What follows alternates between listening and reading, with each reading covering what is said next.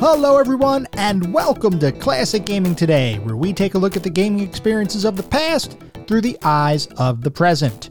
I am your host, Tony, and today we're going to look at Flashback, a cinematic sci-fi platform puzzle action game developed by Delphine Software and published by US Gold for the Amiga computer platform in 1992, with releases on the Sega Genesis, Super Nintendo, Microsoft DOS, and other platforms following in later years. We are going to talk about that game in just a minute, but first, just a little bit of housekeeping. This is episode number 26, and I am excited to be here. I hope you are all too. If you'd like to reach out to me and let me know how I'm doing, give me some feedback, suggestions, advice, comments, talk about classic gaming, or give some recommendations for the future, I would love to hear from you. There are a couple of ways you could reach out to me. I do have an email address, which is classicgamingtoday@gmail.com. I also have a Twitter account with the handle @classicgamingT. So if you feel so inclined, please feel free to send me a note. I'd love to hear what you're thinking. For anyone who may be new, welcome. I do just want to take a brief moment and go over the anatomy of an episode because, for the most part, all of our episodes follow a very similar format and structure. We will always start by talking about the history of the game in question and its historical context. Where does it sit in the overall computer and video game history? And then after we do that, we'll go into a pseudo-review section. And I say pseudo-review because it's not like we're going to assign a numerical ranking or rating or do anything like that. But we will talk about each game from several perspectives. We'll talk about the graphics. How does the game look? The sound and music. How does the game sound? Narrative and story, if the game has one. Playability and controls, and the overall feel. What does it feel like to play the game today versus when it was released 20, 30, however many years ago? And we do that in order to reach a verdict as far as how well it holds up today. And to do that, we assign each game to one of several categories. At the very top of our list is the pantheon of classic gaming. If a game makes it into the pantheon, you know it is that darn good. It is a classic. You should play the game. It doesn't matter. It is just one of those experiences that has to be experienced at some point in your life. It is just that darn good. Just beyond the pantheon are our golden oldies. These are games that are still awesome experiences, still highly recommended that you play, especially if you have nostalgia for the game itself or you enjoy the genre. You are almost guaranteed to have a good time. Moving on down the list, we get to our mediocre mentions. These are the games where we start getting into the realm of I can't really recommend them to the general population. You may still have fun if you have nostalgia for the game or you love the particular genre in which the game exists, but for the general population, I can't really recommend them. They've either aged a bit too poorly or they might have had a couple of issues with them to begin with. And then beyond the mediocre mentions, we get to our footnotes. These are the games that are best left in the annals of history. I have played them, so you don't have to. I cannot in good conscience recommend these games to anyone. They have either aged incredibly poorly or they may not have been all that great to begin with. With that out of the way, we're going to start talking about the game of the day, that being Flashback.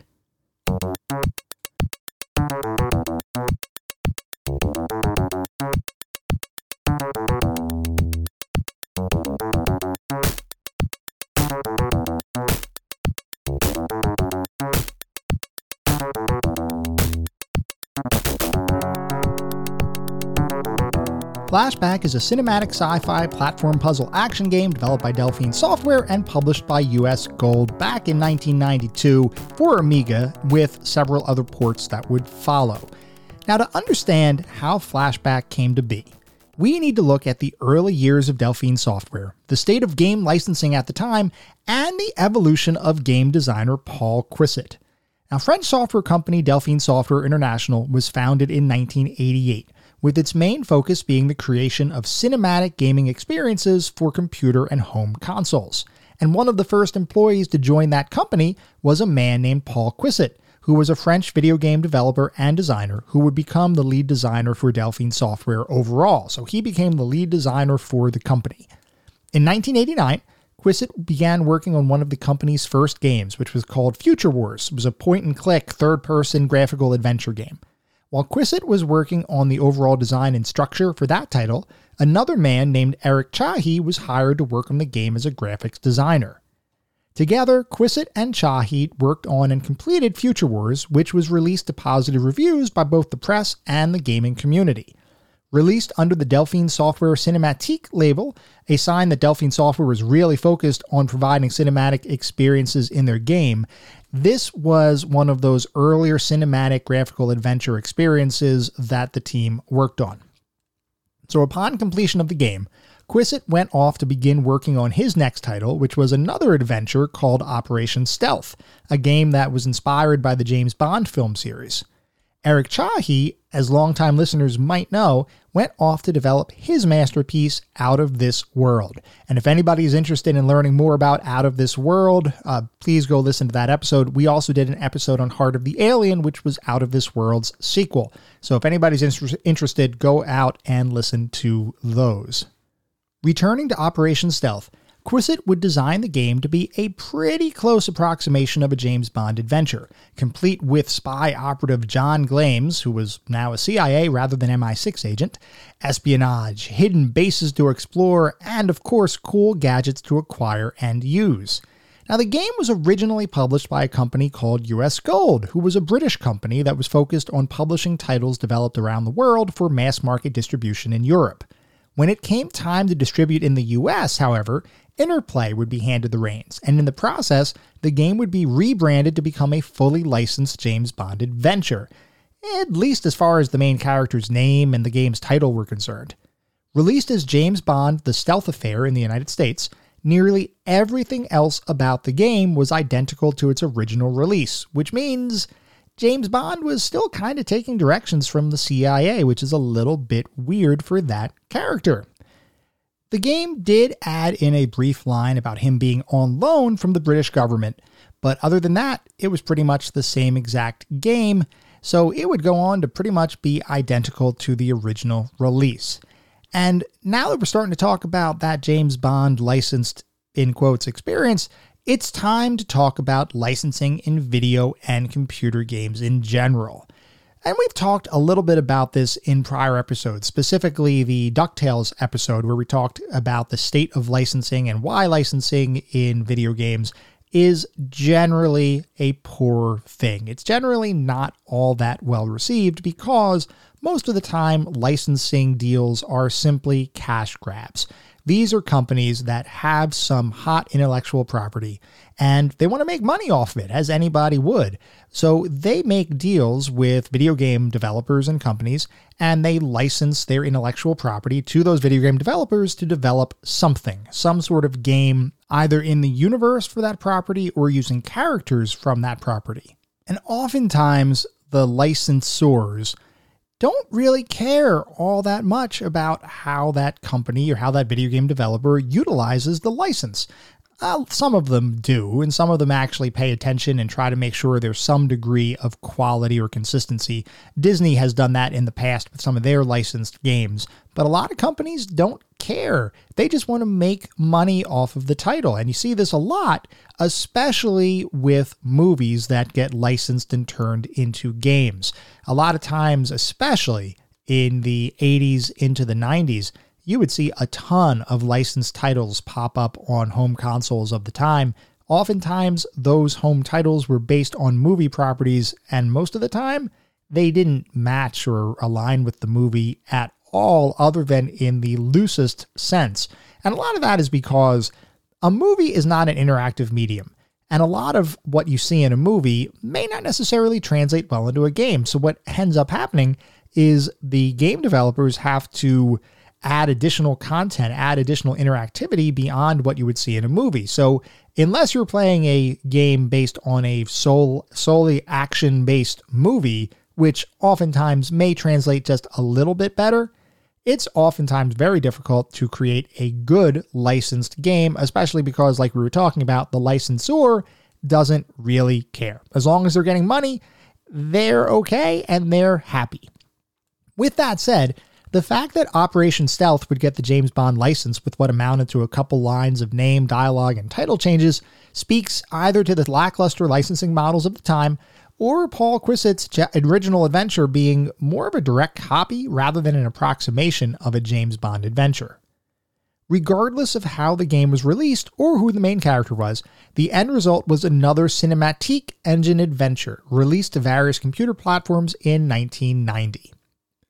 Jumping ahead to 1991, that would be a really big year for Delphine Software, as Eric Chahi's game Out of This World would release to rave reviews among critics and gamers alike. The game would introduce a new cinematic style that would try to create as close to an interactive movie as would be possible for the time. That meant no user interface, no heads-up display, no score, no lives. It was just you and a desolate alien world, and your viewpoint into the world was effectively framed cinematically like a movie. You would just be seeing a side perspective or a side-based perspective of your character as you would navigate the game world, complete different puzzles, destroy other enemies, and jump and navigate the game world via platforms and other kinds of elements like that. Incredibly cinematic experience. Almost nothing like it had existed before it was released. Now, there are some differences here between what Out of This World was and what that engine was and the traditional Cinematique Delphine engine. So just to talk about that briefly, the games that Paul Quisit had been working on using the Cinematique engine were point-and-click adventure games. These are games very traditional or similar to what you might have seen from Sierra Online or LucasArts, in that it would be a third-person perspective. You would see your character on the screen, and you'd be able to use your mouse and or a keyboard to navigate environments and do different actions or take certain actions in the environment. You could maybe pick up something. You might be able to look at something and get some additional detailed text about it. You could talk to other characters. You may be able to ask them questions or open up doors or open cabinets and things like that. So it was a very traditional kind of point-and-click experience. Out of This World was not a point-and-click experience. It was actually looked at as an evolution of what was the traditional adventure game experience that Delphine had been known for up to that point. Out of This World gave you, the player, full control over your character. You navigated the game world. If you wanted your character to jump, you would have to jump. You would take your controller in hand and you would have to navigate those scenes. Any of the danger that you faced was real time and you had to react accordingly. So this was a big change. This was a big evolution for Delphine Software. Out of This World was something that nobody had really ever seen before and marked a landmark for Delphine itself. Now, at the same time as Out of This World was being released, Paul Quisit was working on yet another point-and-click adventure title for Delphine and US Gold, once again using the Cinematique engine. That game, Cruise for a Corpse, would release to favorable reviews and would further cement Quisit as a well-regarded narrative-focused game designer. Now, while Quisit and Delphine Software had some solid successes with their earlier Cinematique titles, Out of This World would change everything. The cinema experience that Delphine had been striving for was finally accomplished, albeit by what would amount to a single talented individual's efforts to bring his vision to life. With Out of This World as the new standard for excellence in the company, the team began looking forward to their next game, with Quisit ready to once again act as the director. This time, they would be approached by US Gold with an interesting opportunity and a highly coveted license. US Gold wanted Delphine to create a game based on the Godfather license. So for anybody who does not know, let's talk about The Godfather. It was originally a book by Mario Puzo back in 1969 that would eventually be turned into a movie series, with the first title releasing in 1972. It tells the story of an Italian-American organized crime family and their lives over a period of several decades starting in the 1940s. It would go on to be one of the most highly acclaimed movies of all time, and it would spawn an even higher regarded sequel with The Godfather 2, and then a further sequel later on with The Godfather 3 that many people wish never happened. But regardless, those first two films, highly acclaimed and just critical darlings, they were some of the best films of their time and remain on many people's best films of all time list even to this day. Now, as you might imagine, any movie that was effectively a historical, albeit dramatic, portrayal of mafia crime in the mid-1900s would have its foundations in realism. It was not something where you were going to see a lot of unrealistic elements. It sort of was almost a period piece to a degree. And Paul Quisit and the Delphine team received the news of potentially being able to create a Godfather game.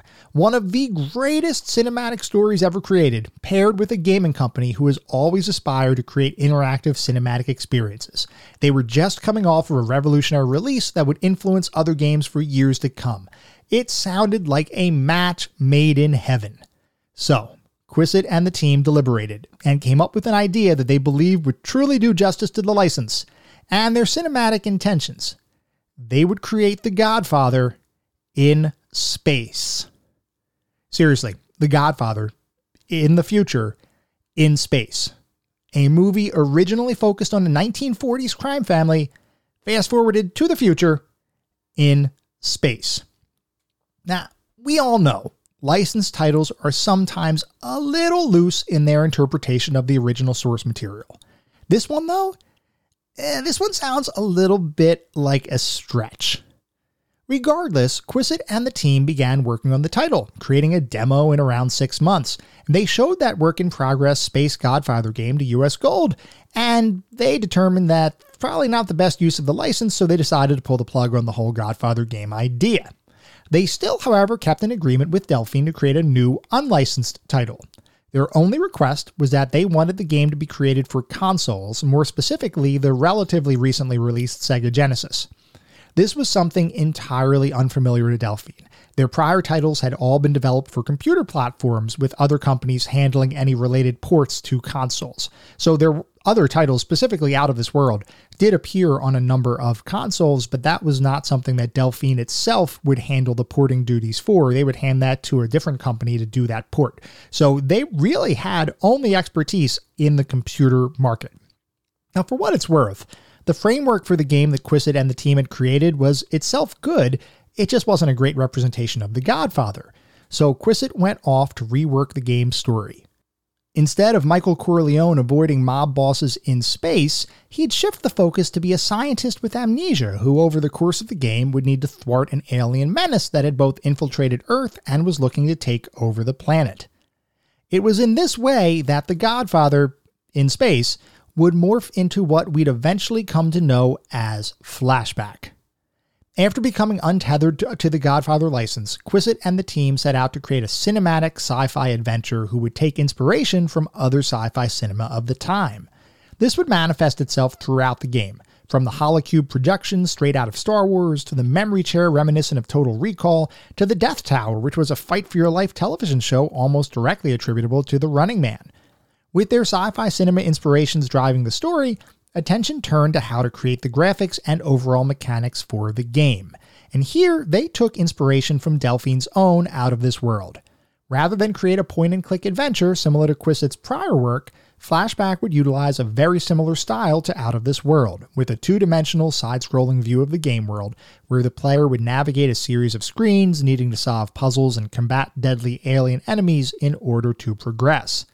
Quissit decided early on that this new title would be more action-focused than other Delphine titles, which necessitated brand new interfaces and controls, including the ability to shoot, duck, and roll, perform running leaps to grab onto out-of-reach platforms, and other action-oriented gameplay mechanics. Within those action trappings, Quissit's goal was to create as cinematic of an experience as possible, so he decided that the game should run at 24 frames per second, the same speed as movie film. He further decided that in order to create the smoothness of animation he so desired, he'd utilize rotoscoping, a technique that Eric Chahi used to great effect in Out of This World. So we should talk about rotoscoping for just a minute or two, and I know longtime listeners are probably going to say, I have heard about rotoscoping now at least 3 times in prior episodes. The one consideration, though, is that we get new listeners all the time, so anybody who may be new may not have heard those prior episodes. So I do just want to talk about rotoscoping for a little bit. My apologies to anybody who has heard me ramble on about this for several episodes in the past. So rotoscoping is a technique of basically creating animation based on actual filmed actors and actual film. So think about it like this. In the early Disney films, what would happen, the reason why most of the dance scenes or ball scenes in older Disney films looked so lifelike and so smooth, it wasn't because of the degree of hand animation, though obviously the animators were very talented. But what they would do is record individual people actually performing those scenes. They would then take those individual frames of video or movies, and then they would hand draw the animation over those frames, effectively creating the animation, but using the movie frames as the basis for the animation. So in that way, you would get incredibly fluid, lifelike animation because you were literally taking frames of what would have otherwise been a movie or video and converting them into hand-drawn cells, which you would then be able to splice together into an actual animation. So Eric Chahi used rotoscoping in Out of This World to create a number of different things, including the player animation as well as certain cinematic cutscenes. So it was used to great effect in that game. It wasn't the first time it was used. Rotoscoping was also used by Jordan Mechner while creating Karateka, and he would also use that in Prince of Persia. So there was a little bit of a precedence for rotoscoping being used in video games. And Paul Acquisite decided that he was going to use that same technique to create the animations and lifelike cinematic animations that he wanted to include in Flashback. Those graphics and fluid animations, however, would come at a cost. In order to truly implement Quisit's vision, the typical size of a Sega Genesis cartridge, which was at the time 16 megabytes, just wouldn't suffice. The team would need to bump that size up to 24 megabits to fit everything needed for the game. There was only one issue with that, though. Sega had not yet offered official cartridges that would come with that much memory. Undeterred, the team pushed forward and created their own Mega cartridge without Sega's knowledge, which could have posed actual real issues if discovered. Luckily for the team, though, Sega would begin offering 24 megabit cartridges officially before the game would release, so ultimately it was a non-issue. Turning our attention to music, the team relied on musician Jean Baudelot, who had previously worked with Delphine Software's parent company, Delphine Studios, as a television and radio jingle composer. He'd similarly take inspiration from sci-fi movies of the time, including Terminator and Predator, which, if anybody's keeping track of all the movies they took inspiration from, it is pretty obvious that many Arnold Schwarzenegger movies of the 80s and even into early 90s would inspire the creation of the game. And as work continued on the game, it became obvious that even with a 24 megabit cartridge, the team would need to cut some content. So a small selection of monsters and animations ended up getting dropped. Additional revisions and refinements would continue until finally Flashback would release on the Amiga computer platform in 1992, a full year before the Sega Genesis version launched. Interestingly, the game was developed from the ground up for the Genesis, but that particular version would be the second version released to the public. Additional ports would follow, all of which had their own quirks and eccentricities, and you all know I love talking about the different quirks and different versions of games and ports that happen because I just find the different restrictions or the different features of various hardware systems and hardware platforms to be fascinating, and how developers have to shift their game or change their game around for those different platforms I just find really interesting. So let's talk about a few of those ports just really briefly. The DOS version of the game would have an extended intro and additional cutscenes integrated into the game. So we'll talk about this a little bit later, but basically when you play the game, every single action that you take that requires picking up, or I'll say most actions you take that require picking something up from the game world, rather than just having your character pick it up, you would actually bend down and pick up the item, and you would see that as an animated cutscene. So the DOS version added additional cutscenes into the game. The original Amiga version had those cutscenes as well, but by default, I believe they were turned off. And the reason for that is it would actually slow down the gameplay because of how the Amiga had to access the memory in order to play those cutscenes. So you could technically enable them on the Amiga, but by default, they were off. In the DOS version, those cutscenes were on, and not only were those cutscenes on, there were also additional cutscenes included into the game. Talking about some of the home consoles, the Sega CD, 3DO, and the Compact Disc Interactive, or CDI, would use their CD-ROM format to include pre-rendered cinematics and voice acting. The Super Nintendo version in North America would come bundled with a Marvel comic book within the manual that would serve as a precursor to the main game. That comic, by the way, would also be included with the Sega Genesis and Sega CD versions of the title.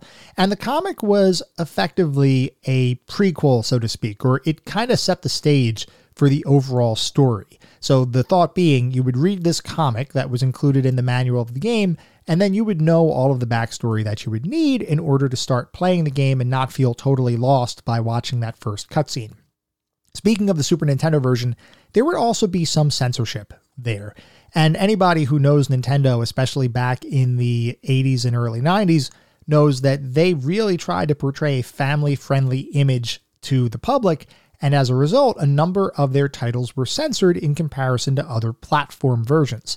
So in Flashback, or with Flashback, there would be various scenes or objects in the game world that would be censored. One example of which is the Death Tower, which is that television to the death kind of show that is very similar, or at least very inspired by the Running Man. Rather than calling that area of the game Death Tower, it would be changed to Cyber Tower on the Super Nintendo version. And there were other kinds of changes like that, just to make things feel a little bit more family-friendly. Upon its release, Flashback would be praised by critics and players, with many complimenting the game's graphics, animations, and audio, while there were some critiques around the game's controls and usage of save points serving as minor detractors from the overall experience. Those minor critiques would do nothing to prevent the game from becoming a bestseller, though, as Flashback would go on to sell 750,000 copies while being recognized by the Guinness Book of World Records as being the highest-selling game created by a French developer of all time. Now, that was at that time. I'm assuming there are other French developers. I know Ubisoft has a very large French or France presence now. I'm assuming some of their titles have probably eclipsed Flashback at this point, but at the time, Flashback was the Guinness record holder for the highest selling game created by a French developer. Over the years, the Flashback universe would be revisited. It would spawn a three-dimensional sequel called Fade to Black in 1995, a remake of the original Flashback in 2013, and a 25th anniversary edition released in 2018. Most recently, though, there has been work on a brand new sequel simply titled Flashback 2, which, as of this recording, hasn't been released, but was previously expected by the end of 2022. Paul Quissett would be involved in all of these efforts, though none would be as well regarded as the original release. Unlike Eric Chahi, who famously walked away from the gaming industry for years before eventually returning, Quissett would remain active over the years. In addition to his Flashback-related efforts, Quissett would be involved in the development of maligned fighting game Shaq Fu, motorcycle racing title Moto Racer, and action role-playing game Darkstone. None of those games, however, would reach the heights of Flashback. Paul Quissett, like his contemporary Eric Chahi, would have the majority of his career defined by a single masterpiece creation.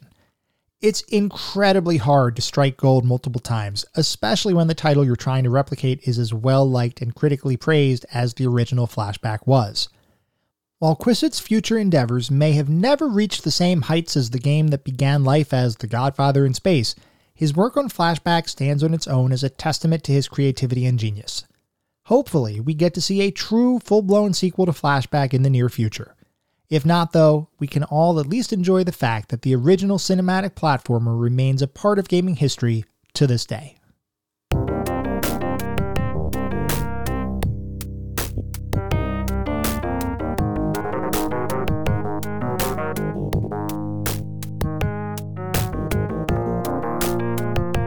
We are now going to shift to talk about what it felt like to play Flashback today versus when it was originally released around 30-ish years ago.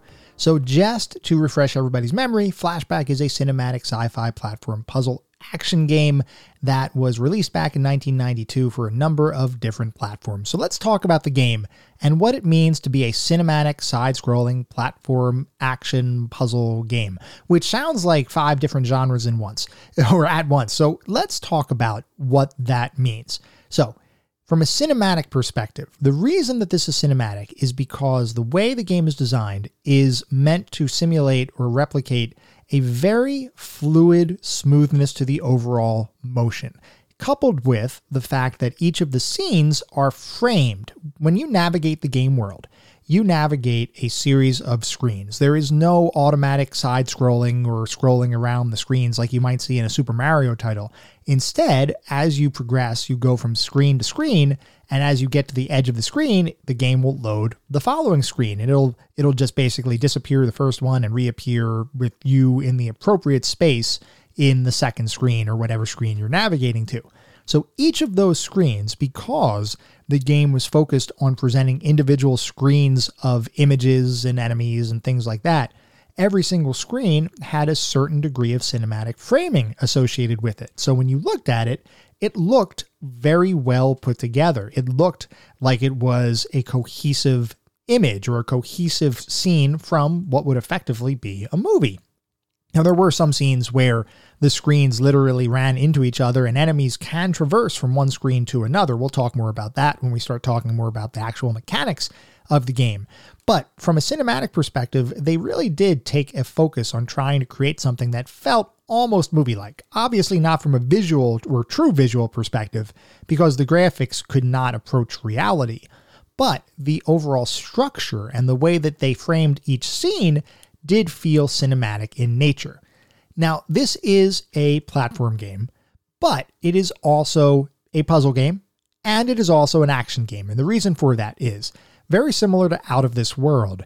The way the game worked is as you would navigate the various screens, a lot of times you would have to climb up onto different ledges, or you'd have to jump across gaps, or you'd have to do other platforming kind of things. So it absolutely takes some inspiration from the platform genre. At the same time, this game would have a ton of action, and your gun and shield are pretty much your best friend, because as you navigate the game world, you will encounter a number of enemies that you have to take care of in order to progress through the game. So it is a very action-heavy game. And beyond that, certain sections of the game, you do have to solve some rudimentary puzzles. Now, none of these are terribly complex, and there actually is some very light questing associated in the game as well. There's one series of quests which happens at a certain point in the game where you basically have to complete a handful of quests before you can move on further into the game. That involves you basically getting some direction and then you having to navigate to a certain part of the game world, do some actions, and then return and get your next series in the quest. Pretty simple stuff, but there is a degree of questing and puzzling elements in the game. As we had talked about before, this is very much a sci-fi story. The story in the game and the various sci-fi elements throughout the game take inspiration from a number of sci-fi movies of the time, or recent, for the early 90s, movies like Total Recall, The Running Man, Terminator, Predator, a bunch of other films like we were talking about. And you see that throughout the game. You see that all the way from just the environments that you have to navigate, some of the quest-like experiences that you have, the various items that you have accessible to you. Everything feels, well, not everything, but a lot of things feel to a degree derivative. And I don't mean that in a negative way, but it definitely is a game that you can see was inspired by other things. It is not a purely unique experience, and most media has some degree of inspiration from what came before it. So that's not a criticism, that's simply a fact, something that you could just observe by playing the game. And I will say, my intent here is not to compare Flashback to Out of This World.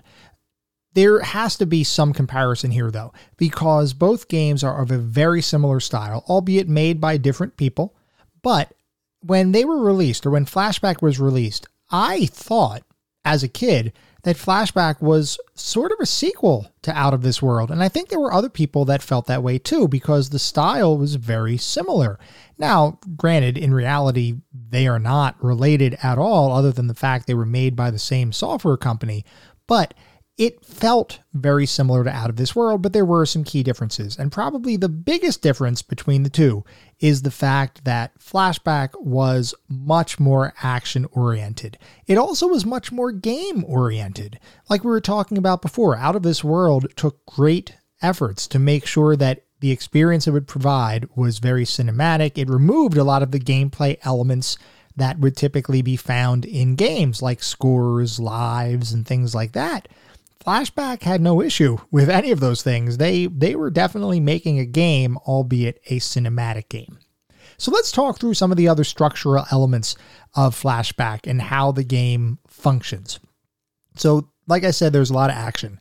You do get a gun with unlimited bullets, which is very much useful because you will be fighting a lot of enemies in this game. You also start the game with a shield with a limited number of charges. That basically represents the amount of hit points or life that you have. So once you get hit the number of charges that your shield has, you will die and have to start over from whatever portion of the game you made it, at least from a checkpoint standpoint. Now that shield can be regenerated. There are regenerators included across the world that you can regenerate your shield, so it's not like you have to have a one and done kind of thing.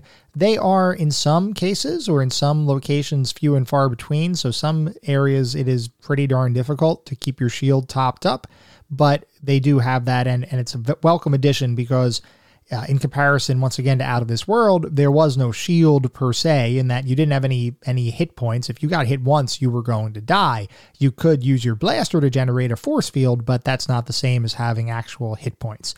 So in Flashback, there was a shield that acted as a pseudo hit point kind of system. As you platform throughout the game, you will encounter a ton of enemies and different types of enemies as well. Some enemies are small animals that are relatively simple to defeat. There are other simple humanoid kinds of creatures that, once again, don't really have that much going for them. They're not really that hard to go through. But there are some much more challenging enemies, especially as you get later in the game. There is one set of enemies that rides or has a rocket pack on their back that lets them navigate the game world very quickly and will ultimately try to get the drop on you in case you're not paying attention. There are robotics kind of enemies. There's one robot that kind of sweeps across the floor with a little prod that will shock you. There are some floating robots or floating spherical robots that will try to approach you and shock you. They kind of looked like the little spherical things from the movie Phantasm. If anybody saw that movie, that's very similar to what they look like.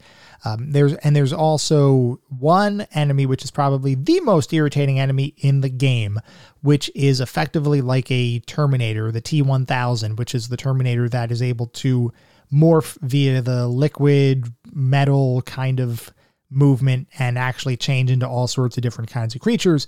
In Flashback, it can't really morph into other creatures, but it can morph into a blob and move around and just otherwise make your life really challenging.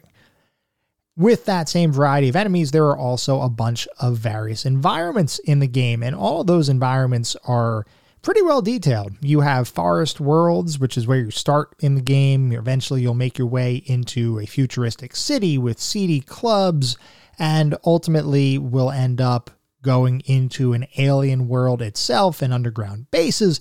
There's a large variety of environments included in the game. And as you move through those environments, you will be jumping, rolling, and shooting your way through all of those. The jumping and rolling, we'll talk more about that when we get into the controls section. Shooting, for the most part, felt fine. There are two stances. In a little bit of a shift from the traditional kind of cinematic platformer. One of your stances enables you to move at normal speeds. That's where you'd be able to run and jump and leap and grab onto stuff. And then a second stance is purely your shooting stance, which when you move into that or when you switch into that stance, you effectively creep along the wall and are able to shoot. So in order to shoot, you must switch into your shooting stance. In order to move effectively, you have to switch into your movement stance. So it's kind of, and I didn't plan it this way, but it's very similar in at least concept to what Jordan Mechner created with Karateka, where there were two different stances in that as well. One that allowed you to move relatively freely, and the other which was used for whenever you were in a fight. Flashback effectively does the same thing, albeit with guns versus fists and feet. Very similar to Out of This World, the game is composed as a series of levels. Each of those levels is a collection of screens that you need to complete. And across the entire experience, there are 7 total levels, which means there are effectively 7 total checkpoints because there are no auto-saved checkpoints in the middle of the levels. There are, however, save points that you can use throughout the levels. So what ends up happening is over the course of the game, you will eventually get 7 passwords, and those 7 passwords represent you moving into one of the next levels of the game. There are save points embedded within the levels, most often near or near-ish shield regenerators also embedded across the levels. The one thing I will say about the save points, though, is they are sometimes spread out a little bit more broadly or a little bit more distance-based than what I would have otherwise liked. And there is one specific example that we will go into in a few minutes that, for me, was probably a little unbalanced from my perspective. We'll talk more about that. And that's one of the things that really drives some of the difficulty in the game, is the fact that the save points become a little bit more sparse as the game goes on. And I can appreciate that because adding some difficulty as you get better with the game and you start moving deeper into the game, that kind of makes sense to me. But then you also have the combat, which becomes more difficult because new enemies start getting introduced, and some of those enemies are very difficult in comparison to earlier enemies. And then you also have the platforming elements that kind of tie in with the overall combat and with the lack of saves, and that's really what ends up driving additional difficulty in later portions of the game. So, before we get into the specifics of the review, I do want to mention that the specific version that I played for this podcast was the Sega Genesis version. And the reason for that is because, according to Paul Quissett, he said that the game was designed for the Sega Genesis. Even though the Amiga version came out a year before the Sega Genesis version, the game had been designed from the very beginning as a Sega Genesis game. So I wanted to experience the game exactly the way Paul Quissett had intended it, and that is why I played the Sega Genesis version for this particular section of the podcast. So if anybody has played a different version, you may hear some things that might be a little bit different than what you are used to, so just please keep that in mind. Before we go into the more specific aspects of the game, though, I also want to take a look at the back of the box, because back in the 80s and 90s, a lot of times your buying decision was based on what the box looked like. You might be walking around a video game or computer game store and you might see a box that looks cool and you'll pick it up, you'll turn it over and you'll read what's on the back of the box. And depending on the quality of that marketing, you may or may not decide to buy the game. Not everybody had magazines, and certainly at this point, nobody had real access to the internet and the ability to really look at these games independently and see what they were like before you would buy them. So a lot of times, people were making their decisions based on what the box looked like. So, for Flashback, the back of the box says, US Gold and Delphine Software International present Flashback, The Quest for Identity, the CD-ROM game in a cartridge. And then there are 6 different pictures on the back of the box, each of which represent a different area or level of the game. It starts with Planet Titan, which says, brave mutants, robots, antimatter fields, and the primitive inhabitants as you find your way through the jungle. New Washington says, first recover your memory, then go undercover to earn money. Finally, buy a false ID if you want to sneak back on Earth. Then you go to the Death Tower, climb the 8 floors of the Death Tower labyrinth, avoid the deadly replicants, and win a free ticket to Earth, which then you go to Earth, which says, big trouble, the authorities have discovered your false ID and send robot cops to capture you. Assuming you get past that, you'll get to the Paradise Club, which says you discovered the aliens' plans, but somehow end up being captured and mysteriously transported through space. And then finally, you get to Planet Morphs. You materialized on their home planet. Now all you have to do is destroy the morphs and live to tell about it. And then it does advertise that you can get the whole story with a 14-page flashback comic book from Marvel Comics included inside. So that is the back of the box for Flashback. And I'm going to say, I don't know that I actually appreciate what they did with this particular box. And I hardly ever comment on the boxes for these games because most of the time they're relatively simple or non-offensive or anything like that. They're just kind of marketing materials. With this one, Other than them saying this is a CD-ROM and a cartridge, which I thought was an interesting marketing pitch, because that does kind of say what they were trying to do. They upped the cartridge memory. They had a very expansive kind of set of graphics and animations, and they were really trying to do things that were much more advanced than what you would expect for the Sega Genesis in particular. But the rest of the box kind of tells you the story of the game. It kind of lays it all out. It tells you what levels you're going to go to. And with a cinematic game like this, I don't know that I like that. I think I would have rather been surprised. I don't know that I would want to know that I'm going to go through all of these different areas. I'll eventually go on Earth, and then I'll have to infiltrate a club, and then I'll be able to get to the alien homeworld.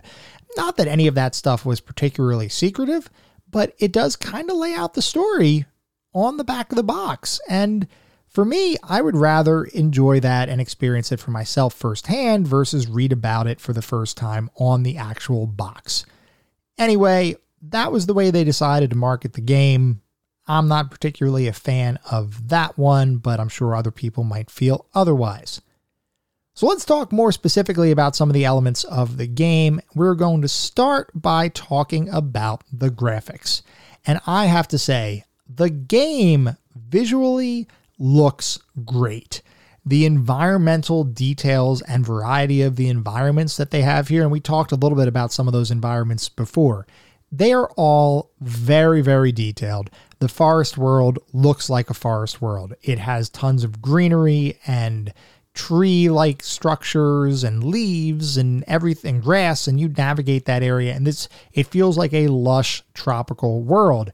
And then you move into more of the urban kinds of areas with cities and things like that, and the actual futuristic city included in the game, New Washington, looks awesome. As I was playing the game, I kind of got a feeling of Shadowrun, which was another cyberpunk game that was released back in the 90s for a couple of consoles and would eventually go on to have multiple versions over the years, or multiple different games in the Shadowrun universe over the years. But the CD City definitely gave me kind of a cyberpunk, futuristic sci-fi vibe. It was working for me.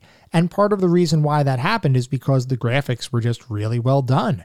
And the animations were super smooth. The rotoscoping in this game was done to great effect, and it really did improve the overall quality of the visual experience. For me, I loved the running leap and platform grab. It looked like something you would see in a movie. It was just so smooth, so well done, and the way that the game showed the momentum of your jump and kind of the inertia as you grab onto a ledge and kind of swing a little bit back and forth as you're dangling before you pull yourself up just felt awesome to me. The enemy animations similarly look great. They move around really nicely, even though some of the enemies are really very irritating, but we'll talk about that. There were cutscenes like we were talking about, both story-based cutscenes as well as cutscenes that would play when you would pick up various objects or do certain actions in the game world. They start to show their age a little bit. The cutscenes are not quite as smooth as the regular gameplay, and they look almost caricature-esque when you look at the cutscenes and some of the graphics there, and certainly the characters that are included in the cutscene. That's a relatively minor critique. For the most part, the character and the enemy design works, and the rest of the game is designed so well graphically that you could look at it and not even recognize that it was a game released and created 30 years ago. It looks like a modern retro title, which is awesome. Moving on to the sound and the music, there's really not a ton of music in the game. What's there definitely matches well with the environment and action, and you can see the sci-fi influences not just in the overall gameplay mechanics or the game story, but you can also see those sci-fi influences in the music, and definitely Terminator is one of those influences because a lot of the beats and the kind of synth-based sounds in there definitely is reminiscent of Terminator. It was just pretty good synthy 80-ish musics. No real complaint here, but nothing that was terribly memorable either. The sound effects were all fine. Shooting your gun made sense. The sound that enemies would have when they got hit or when you were jumping and different elements or environments in the game world all sounded fine. So I can't complain too much about the sound and the music. It's just, there wasn't a whole heck of a lot of music there. What was there is good, but there's not a whole lot to go off of. But overall, no real complaints. Moving on to the narrative and story. The way the game works, or the overall narrative for the game, is set in the future in the year 2142. And you play an intelligence agent by the name of Conrad Hart. And you find a special technology, or you discover that there are shape-shifting aliens that have effectively infiltrated the human race. And they are spreading around, and they are living among us. So you record a message that's meant to be played to yourself just in case you get into trouble and you somehow lose your memory. Before you can warn anybody about this threat, other than the message that was effectively recorded for you, you get captured, and conveniently enough, you had amnesia. You get amnesia because your memory is erased. So it's not like you just bump your head, but this was an active enemy or active memory erasure by the enemies that capture you. So you don't remember anything at the beginning of the game. You do eventually escape though, and you crash land onto a jungle planet, or at least a jungle environment. That's that opening world. And from that point, you do recover your memory because you were able to grab a holocube. That holocube has a message in it. You go and find the person that is referenced in that holocube. They're able to restore your memory, and suddenly you know what your job is to do. And you progress through the rest of the game knowing that you've got to save the world and defeat the alien menace once and for all, and eliminate all of those shape-shifting aliens that have infiltrated the human race. The story overall was well made, and it was definitely a more direct delivery of the story than what Delphine had done with Out of This World. Out of This World was a little bit more abstract in that you had to learn the story based on your observation of the environments and the interactions of characters. Flashback was much more in your face. There was a true narrative. There was actual dialogue in the game that you would talk with different characters, and you would actually get a lot of exposition throughout the game. It was much more like a traditional game-like experience, whereas Out of This World was a bit more experimental, a little bit more cinematic, a little bit more abstract in that regard. So Flashback was a little bit more direct with their story, and it worked. You really don't need to wonder what's going on there because they deliver it to you in a much more traditional kind of way, very similar to what you might see in film. And once again, driving that whole cinematic experience goal home, they did create their story like a film narrative. The cutscenes that were included to advance the story were a nice touch for the time. They didn't really age all that well from a graphical perspective, but I appreciated it from a narrative standpoint. Overall, the story was pretty good. It was pretty typical sci-fi kind of storylines, but it worked. It worked for the game because it was a sci-fi game. So I didn't really have too much to say negatively or critique-wise about the overall story. Moving on to the controls, let's talk about this because this is one of those areas where I do want to spend a little bit of time talking more specifically. So in the game, you're able to, as with many platform games, you can use your control pad to move side to side. You can move up and down by climbing up ledges or climbing down ledges. You also have a number of action-based elements, so you can crouch, you can roll, you can shoot, you're able to run and or walk, and you can basically navigate these scenes using a combination of your two stances that we referred to earlier, one of which allows you to have fast-paced movement, the other of which is used when you draw your gun and are able to kind of creep along the screen and navigate a little bit more slowly, a little bit more carefully because you figure there might be a threat around there. Very similar to other games of its type, if you jump too far or fall too far, you will die. As you navigate the game world, there are numerous items that you will acquire that you'll be able to use. Sometimes they're very simple items like keys. Sometimes they're more impactful kinds of items like an actual force shield generator that you can use to prevent yourself from getting shot. There's a little bit of a timing element there, and you do have to be careful with the timing of that shield if you actually want it to be effective and actually allow you to avoid getting shot, but there are items that you'll be able to use throughout the game that will make your gameplay experience shift and evolve as you play. One of the biggest impactful items that you get that really does change the way you play the game is a teleportation device, which from my standpoint is awesome.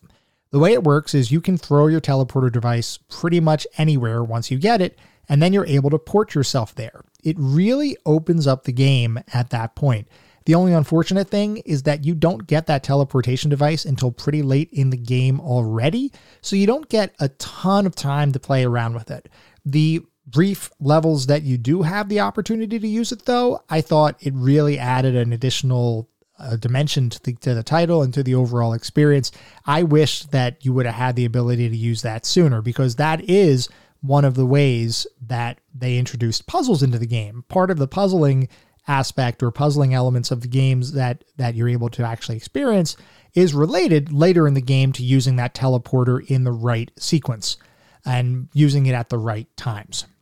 Overall, the controls were very smooth to use, and the animations made you feel like you had control over your character. That being said, the controls do take some getting used to. And the general motion or the general movement around the game world, if you're just trying to navigate and walk around, that's not really the issue. The biggest issue is when you are trying to shoot and roll around the screen. And also just basically anytime you're going to use your gun, because there's certain elements of the game that change the way the game works when you have your gun drawn. So there is a button that you can holster and unholster your gun. If you unholster your gun and you're ready to shoot something, you can shoot like normal and that controls fine. If you duck, then you go into a stance where pressing left or right will change the direction that you're facing. But if you're already facing a direction and shooting, you actually have to press the button in the opposite direction twice in order to change direction. It's not an immediate. So if you're facing to the right and you press left on the controller, it's not like you swing around and face to the left. You actually have to press the left button 2 times in order to turn around. So the first time you return to a neutral stance, the second time you will turn around and face to the left. That doesn't sound like a big deal, except later in the game when you're fighting those morphing T-1000 kind of creatures, and one of the only ways to avoid their attacks is rolling, it does create a little bit of difficulty. The only way you can roll is when you have your gun drawn and you're in a crouch. That is the only time you can roll in the game, and rolling will become incredibly important as you fight certain enemies. If you jump from one platform down to another with your gun drawn, it will automatically drop you into a crouch, which can be good in some instances, and you can exploit that in certain instances. But in other instances, it might not be all that great, because once you go into the crouch, if you forget to stand back up and you press left or right, you may roll to the side. And sometimes rolling off to the side may roll yourself right off a platform and into a nasty death. So there are some things that you have to pay attention to when you're using the controls.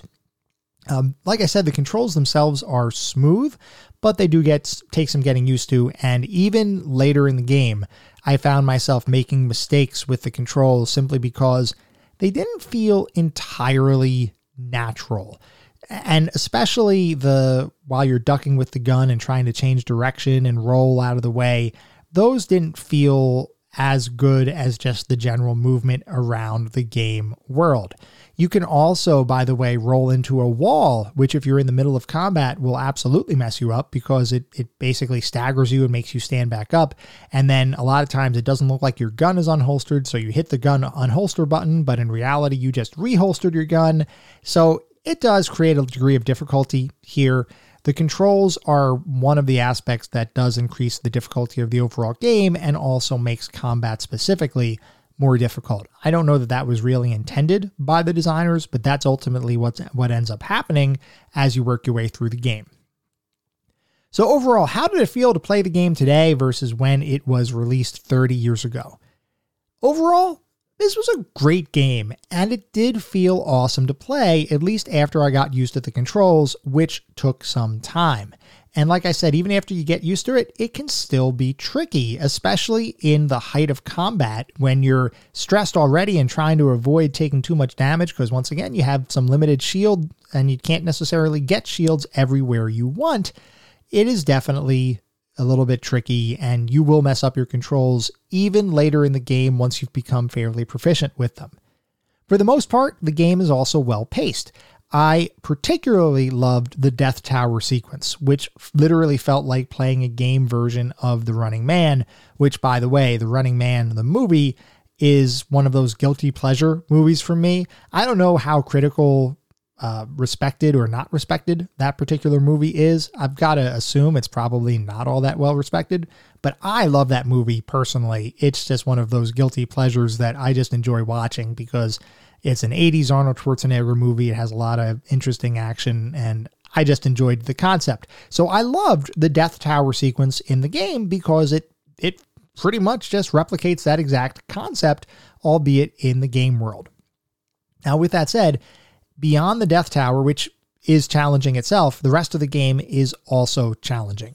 And the spacing of the shield rechargers and save points can be particularly tricky, especially later in the game. Now, there is a way that you can backtrack a bit because you can navigate to pretty much anywhere in a particular level at any point. There are some sections where the game will block you off from going backwards, but other sections, and many of the sections, you can backtrack to other shields or other save points to sort of, to a degree, save scum your way through the game a little bit. Like I said, it's not something that you can do universally because there are sections of the game that will be blocked off to you as you move past a certain point, but you can do a little bit of backtracking to make it safer. At the same time, when you do that, the game then begins to feel less streamlined because you're having this disjointed play. You may go forward a couple screens, you kill a couple bad guys, but your shield is so low, so you go back 7 screens to get to the shield regenerator.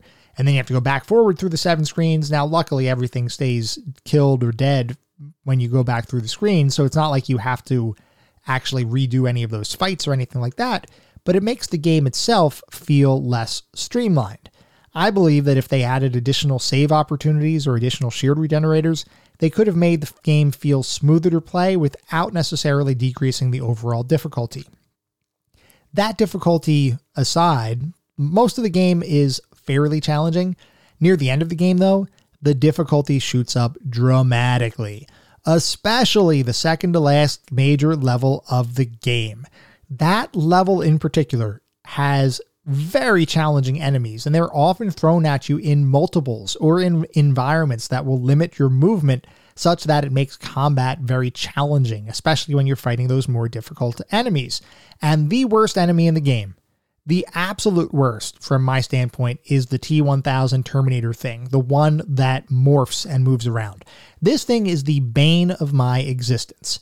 So the way it works is it will morph into a ball of goo, and that ball of goo will leap around on either the floor or the ceiling. Sometimes it'll jump from the floor to the ceiling, other times it'll jump from the ceiling to the floor, and it will land near you. Its goal is to try to land near you and rise up from the floor, which, if you're too close to it, if he hits you, you're going to lose a shield charge, you'll be knocked back onto your butt, and you'll have to get back up. So the way to avoid him is by rolling, which requires more key presses than what should be necessary, because if you need to roll, that means you're in a crouch. And if you're in a crouch, that means you have your gun drawn. And if you have your gun drawn, it means you're trying to shoot this alien guy before he tries to kill you. So if he gets too close and you recognize, uh-oh, I've got to roll out of the way, if you're not facing in the right direction with your gun drawn, you will have to press in the opposite direction twice just to get into that position and then press the direction again to roll out of the way. It is something that is doable. You do get used to it enough to be able to do that okay.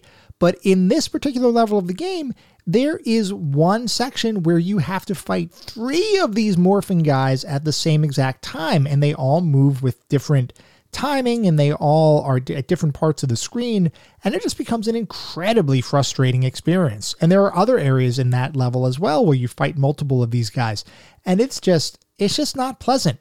It just loses a little bit of its luster when you start having to have that. One of the other complications here is that sometimes you'll roll, and as the enemy was navigating, it just randomly pops up in the middle of your roll, which knocks you down again. It is very irritating.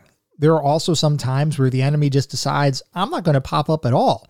So you keep rolling back and forth, back and forth. The enemy keeps following you, and it just never pops up. It takes a good 15, 20 seconds, sometimes if not longer, for that alien to pop up off of the floor so that you have a chance to even shoot it. And by the way, it doesn't just take one bullet, it takes 3 to 4 bullets, depending on which version of the enemy you're facing. So what that means is that you're going to have some pretty long fights with these guys, and some of them are going to be pretty darn frustrating to progress through, especially when they start throwing more and more of that same enemy at him. So it's just one of those things where I think that particular enemy could have been designed better, and I understand the desire, once again, to drive additional difficulty as you get better with the game and as you get further along in the game. It's just one of those things where I feel like they could have kept the difficulty but removed the tedium, and especially the second to last level of the game. And the one scene where they throw 3 of those guys at you at the same time, it is absolutely brutal. And that same level, beyond that one scenario where they throw 3 of those T-1000-like creatures at you at the same time, that one level requires a ton of difficult scenarios before you can actually make your way to a save point. This is one of those areas where not only are you fighting a bunch of bad guys that are difficult, you're also dealing with environments that are difficult and make combat challenging. That scene where you're fighting the 3 bad guys, you actually have to drop off of some platforms in order to get to a level that you can move around relatively freely. Once you get there, you have to roll around because that's the only way to avoid the enemy's attacks. And at the same time, you get past that one screen and you're still got to get through another at least 5-6 screens filled with these enemies. Again, it is very tricky, to say the least. Now, one of the other things that I had a major issue with this game is that later on in the game in particular, there do appear to be some dead ends that you can get yourself trapped in, and that may actually require you to restart a given level, depending on when your last save point was or where you are in the game. And these dead ends almost always involve elevators. There's a couple of sections where it feels like, and I don't know if this is true, but for me, as I was playing through the game, it feels like you almost need to predict that you need to leave your teleportation device somewhere else in the level in order to be able to return from what would become a non-functioning elevator shaft. There's no reason for these dead-end kind of things to occur in this particular game. I really think they should have taken the time to improve that, and maybe I'm missing something too. It's very possible that I'm missing some key piece of functionality or special switch or something that would enable those elevators to be able to be used again. But there's one section in particular that I'm thinking of that I tried everything and I could not get that elevator to return. I basically had to restart the level, or at least restart from my last save point, which was a little bit ago, because not all these levels have save points relatively closely spaced together. So there are definitely some improvements to the game. It was not one of those experiences that was 100% perfect from the get-go. Overall, though, the game was fun, and I enjoyed it. So, what is our verdict? I will say that Flashback is still a great game, even today, though it is not without its faults. It's definitely designed more like a game, an actual game, than Delphine's other cinematic side-scrolling effort Out of This World, and though it shares a similar style, it is itself a unique experience. The game is much longer than Out of This World, and also much more difficult. I wasn't intending this to be a comparison kind of review, but I know that I did drop in some of these comparisons throughout the world, and this is really because that when I was a kid, I really did believe that the two games were related in some way. I now know that they weren't, and even back then I think I recognized that they weren't true sequels, but they are inextricably linked together because of how they were developed and what company developed them, so it's kind of hard to look at one without thinking about the other. That being said, Flashback is definitely something I recommend you should all play today, but it is not a 100% smooth experience. The biggest issue for me is the late game difficulty coupled with less than ideal controls. If you can get over that though, you're going to find yourself a pretty enjoyable experience. And honestly, before the late game, I was thinking to myself, this is a freaking masterpiece. I was really enjoying my time with the game. but my opinion did sour a bit with those late game sequences. They just felt less well designed and less balanced than the rest of the game, and overusing that one irritating enemy type really didn't help. For those reasons, Flashback is one of our golden oldies.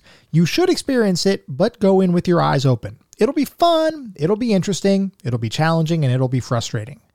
It'll also mostly be a good time, and I have no reservations recommending it as a worthwhile title to play today.